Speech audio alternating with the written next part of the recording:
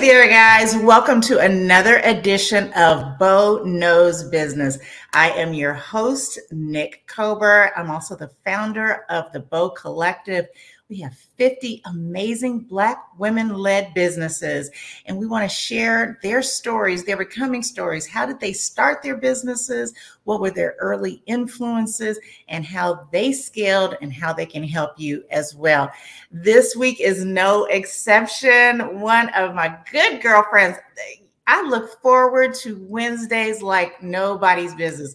I get to play, share, talk, and learn so much about these amazing sisters that I have. Today, we have Dr. Rachel Yvonne Talton. She is just such a beautiful spirit. You guys will love her as much as I do. So let's welcome her to the stage. Dr. Rachel, how are you, friend? I am doing wonderful. Thank you so much for having me. Thank you so much for your vision, your God-led vision of founding the Bo Collective. And thank you for being my double sister and my triple sister. My triple sister. Triple sister. I love it. Yes. We just, I always joke that I'm a member of all the girls groups, right? So we're deltas, links, flow. I got 12 days. We have so many things as women that connect us, and that really is the glue. That's why this was not surprising to me that we could bring 50 amazing women like yourself together and have that shared vision and try to scale our businesses together. So I want you to just take us back. We do this a third, and the first third is always my most fun because I love learning about my girlfriends. I love learning how you were as a child, where you were raised, what were your early influences. All right. So can you take us back? I say to little Rachel Yvonne, or how did you grow up? Oh my gosh, that's such a wonderful question and brings back so many powerful, great memories. So I was actually born in Los Angeles, born in Pasadena, California. Really? Yes. I have girlfriends there, Pasadena. Spent a lot of time. Just a California baby. And we moved to Cleveland, Ohio when I was 3. My dad was transferred with his job to Cleveland, Ohio. We had no family here. I come from a huge family. Okay. So my mom has 19 brothers and sisters. Yes. What? 19. 11 of them attorneys. Yeah. 11 are attorneys? Yes. Oh my gracious. I don't think I've ever heard. Yeah, that's amazing. And I'm surprised. I'm surprised that you didn't know that, but yeah. So we have a huge, very close family, and so my mom had, my family's from Arkansas. Okay. And my mom moved to California because her big sister and brother had moved there, right? And so we have a lot of family in California just because the migration started with the older children.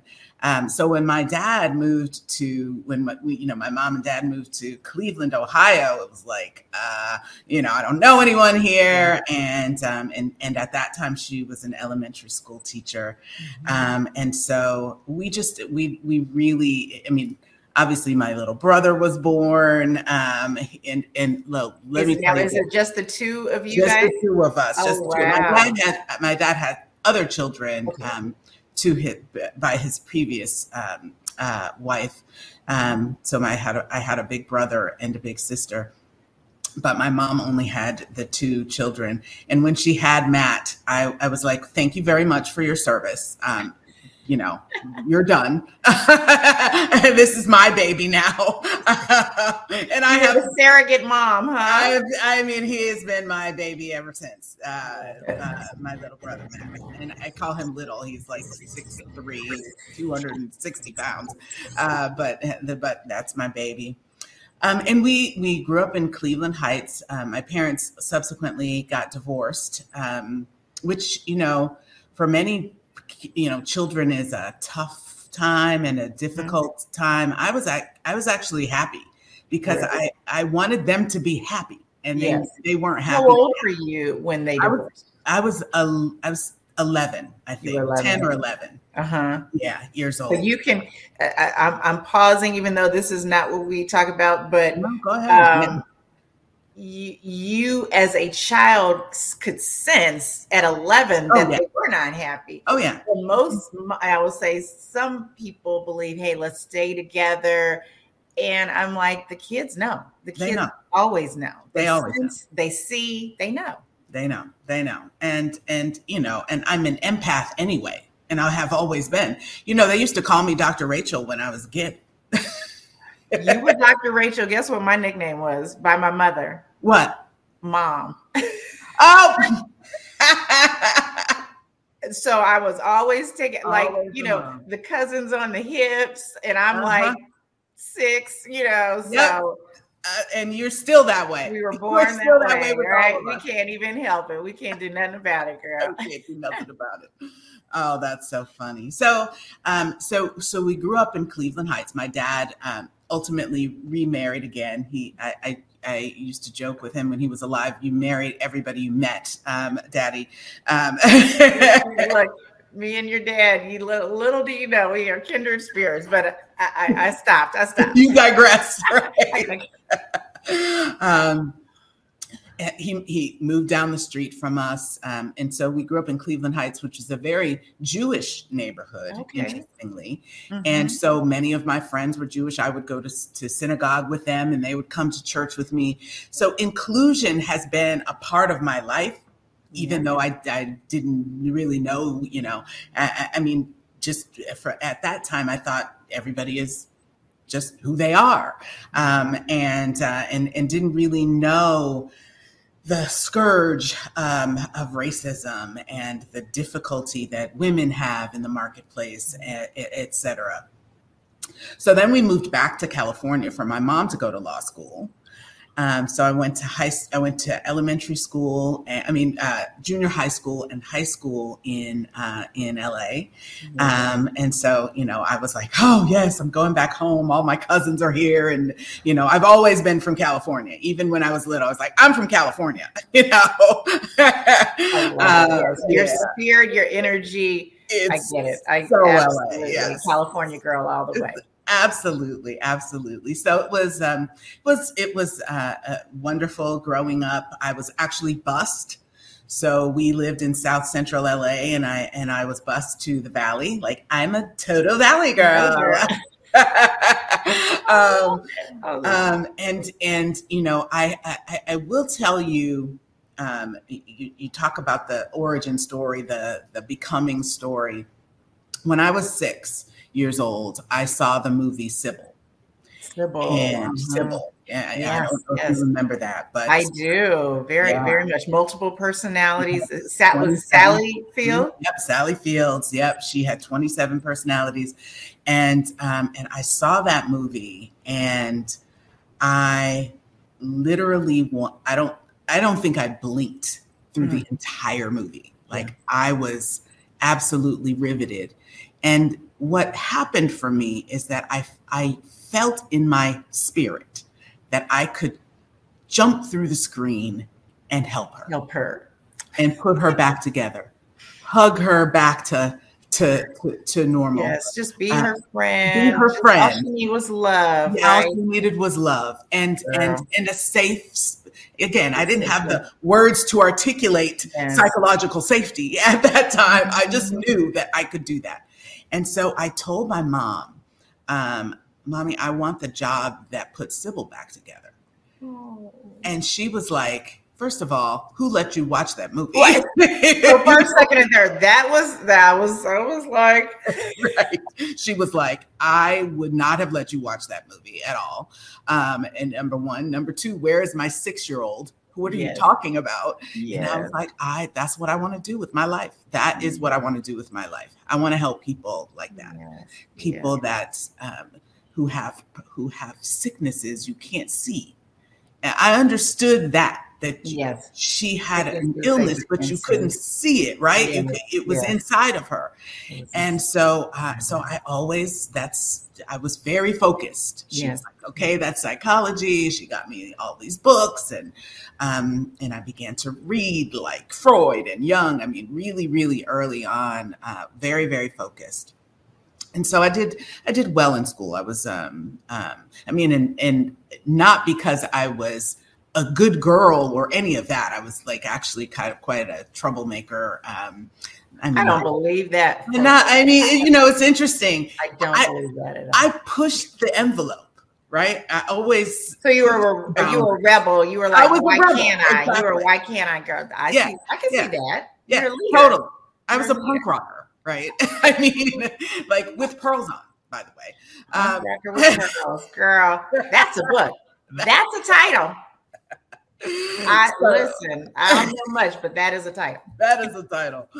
But I did do well in school. I enjoyed, I still obviously enjoy learning and reading and growing. And so I started taking college classes, psychology classes in like the 9th grade and the 10th grade.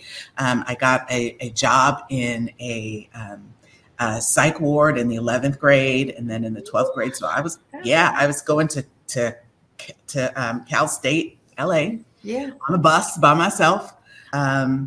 You were during that time. I'm sorry. You were focused. Girl. I was really focused. I was really, really focused. I didn't have the word God job then, but I just knew that's what I wanted to do with my life. We spent a lot of time in Arkansas. So, in the summers, my mom would take off and go to Europe she would travel. God bless her. I'm so glad she did, because I definitely caught that bug. And she would send us to Arkansas to spend time with my grandparents and my cousins. And, as I said, there were 19 kids, but they didn't have any money. They were literally dirt poor. My grandfather was a sharecropper. I remember we would go there, and there would be like 6 of us in the bed, sleeping, and we weren't allowed to listen to music or play cards. And we just had so much fun. Talk about influences. My grandmother, to this day, she died when I was 16 years old. And that was one of the crucible moments in my life. But she was just my heart. She was just, my PhD is in management, but my research area is trust. And I think one of the reasons is because she was just the most trustworthy, kind, caring, giving human being I've ever met. So I would just follow her around and talk to her. She would sing Amazing Grace, and she was just, she always did what she said she was going to do. She was always transparent and honest and just good. So I had a really wonderful, obviously challenges, everybody has those, but I had a really wonderful child. So rich. Your eyes are glistening. They're glistening, and and you're touching me deeply. I'm going to my grandmother's funeral it's coming up, and everything that you're saying, is they just don't make those kind of women anymore. I believe that they were just so special. Just their heart was bigger than their body. Oh, absolutely. Always giving. I literally never heard my grandmother raise her voice. Nope. Not a bad word about anyone. And God bless your grandmother. I didn't know, Nick. I'm so sorry to hear. Well, I smiled. I'm glistening because it's gratitude. They were literally the foundation of who you were. And I'll share one story. This is so off record, but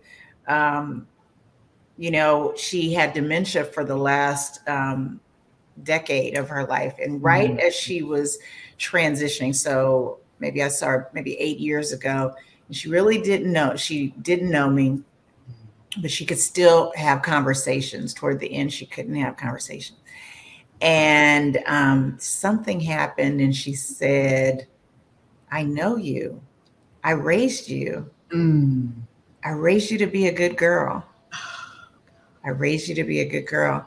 And bloop, and then nothing, nothing else. So those pearls, they are foundational to us. They're foundational, and they take us so far. So it is not surprising to me at all how fabulous you are, because you came from that foundation. So I thank you for sharing that with me. We went over a little more, but it was so worth knowing who you are. So let's transition for our young entrepreneurs out there, those young at heart, trying to figure out how to scale their business to $1 million. So let's go to this second chapter. We know what you majored in. We know that you are an empath. You have always wanted to help people. Tell us about your business. Tell us what it is. Tell us how you started it, and give us that. That's like the condensed version, like 3 minutes. So I actually started Synergy in August of 2002. My husband, who was an attorney, has said, "Oh, happy 20-year anniversary!" Thank girl. you. I know, and I gotta figure something out how to celebrate. I can't believe it. 20 girl, years. we're there wherever you are, wherever it's going to be. Your Bow sisters are there. Awesome, and what just an incredible group to celebrate with. I started the business in 2002. My husband, who was an attorney, you do know this, suddenly passed away. Yes. And I was a banker. I was headed to the C-suite in banking. Interestingly, I decided against psychology because I didn't want to go to school for the next 30 years. Well, I went to school for the next 30 years anyway, and had fallen in love with marketing and HR and the intersection of marketing and HR. I fell out of love with banking, but I went to see my mentor, which is a very important piece here. You talk about young people wanting to, or young at heart people wanting to start their business. And I said, I'm sitting outside of the bank crying every day, right? And I don't know if it's pain of Mark or what, but I don't love this anymore. And he asked me a question, which I think was the start of me founding Synergy. He said, well, what do you love? Yes. Right? I had come to him with here's a problem, and he said, no, I'm going to reframe that. You're talking about what you don't love. I want to talk about what you do love. And I said, well, I love it when an organization really understands the needs of the marketplace. I love it when they give their employees the tools and resources to meet those needs. Yes. And I love it when an organization can turn a profit, because then they can keep doing the good work in their communities, right? Can we hire you at Bow? That's so perfect. I mean, it's just, and I sat there, I was drawing these circles, and I said, right there in the middle, that's what I want to do. That's what I love. And I said, that's Synergy. And he was like, yeah, that's Synergy. And then he and I literally in his living room, on his living room floor. And speaking about mentors, this is a white male Republican accountant. We couldn't be more opposite if you tried, right? Yes. And he is one of the most important people in my life. So he helped me to found Synergy. Interestingly, diversity, equity, and inclusion, Kent State actually called me to do their diversity plan, but it was not really part of what I was going to do. It was really focused on research and leadership development and marketing. But diversity was always my quote unquote God job, right? It was over here. It was to the side of the work that I was doing. Executive coaching, God job. That was it was like, why are people even paying me for this? Like, this is, love it. Like, I would do this for free every day. Mm-hmm. Right. And, but I'm focused on my day job. Ended up getting my master's, getting my PhD, and growing the company. Interestingly enough, we were always a very, quote unquote, we were moderately successful, under $1 million, but moderately lifestyle successful. And probably about 10 years in, we grew to a little bit larger than moderately successful. It wasn't until the last 3 years that we've grown to probably triple our size. And this is get your pens out, okay? It is because I started focusing on my God job. Yes. When I watched George Floyd's life being taken from us on television with everyone else, immediately, God was like, okay, your God job needs to be your day job now. Yeah. And 4 days later, I called Cornell. I didn't know how I was going to pay for it. I put it on a credit card. Yeah. Their diversity, equity, and inclusion certification. Certification. Mm-hmm. 4 days after George Floyd passed away, I signed up for that program. And the reason that I didn't know how I was going to pay for it is because COVID. We had lost most of our marketing, quote unquote, clients. Nobody was doing that. Nobody's doing it. Mm-hmm. Nobody was doing it. So, financially, I was like, I don't even know how I'm going to pay for this, and I don't care. I'm going, and I'm just going to be focused on the work that I love, the work that I would do for free. And so today, every single day, I get to wake up and do that work for free. And we have scaled. We have probably tripled the size of our business since that time. Yeah. That's amazing. That's amazing. I want to ask you in terms of the scaling. A lot of your Bow sisters who have joined me have talked about the diversification aspect of scaling. They've also talked about the relational aspect of scaling. Can you talk to either of those or both of those points? How has that impacted your business? Yeah, and so I'm going to talk about both. So it is absolutely critical that you love what you do. Right. You asked me for a quote, and I'm gonna give you one at the end. But you have to love what you do, but you also have to be great at it. Right. And I don't know, have you heard of Ikigai? Ikigai. It's Ikigai. Ikigai, and it is a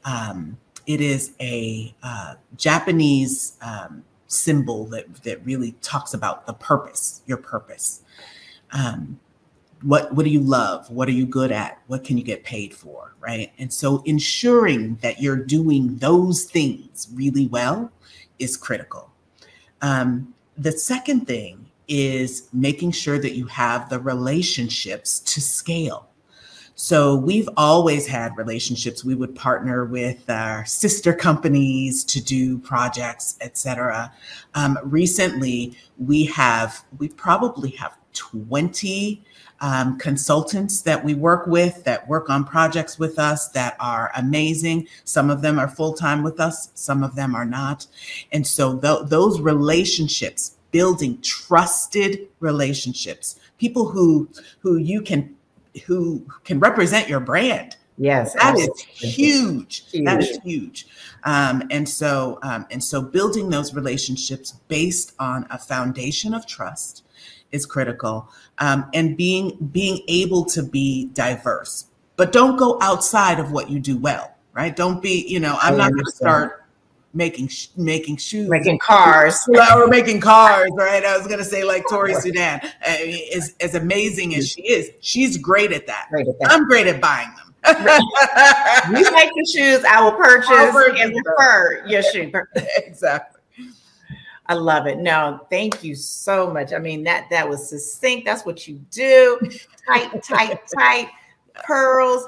And just like the pearls you're wearing, I have said every week we are adding another pearl to this bow necklace of experiences, of just vulnerability, joy, intellect, and I'm so grateful to you. So I'm gonna give you the last couple of words. Tell us about Bow. Tell us about your experience. It's only been a couple of months, and tell us what your hopes are that the greater community, the world, will know about our organization.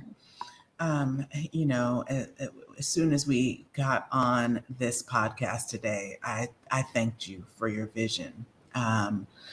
You know, as soon as you called me, I was like, you know, just tell me where to be, tell me what to do. You know, I am 100% all in.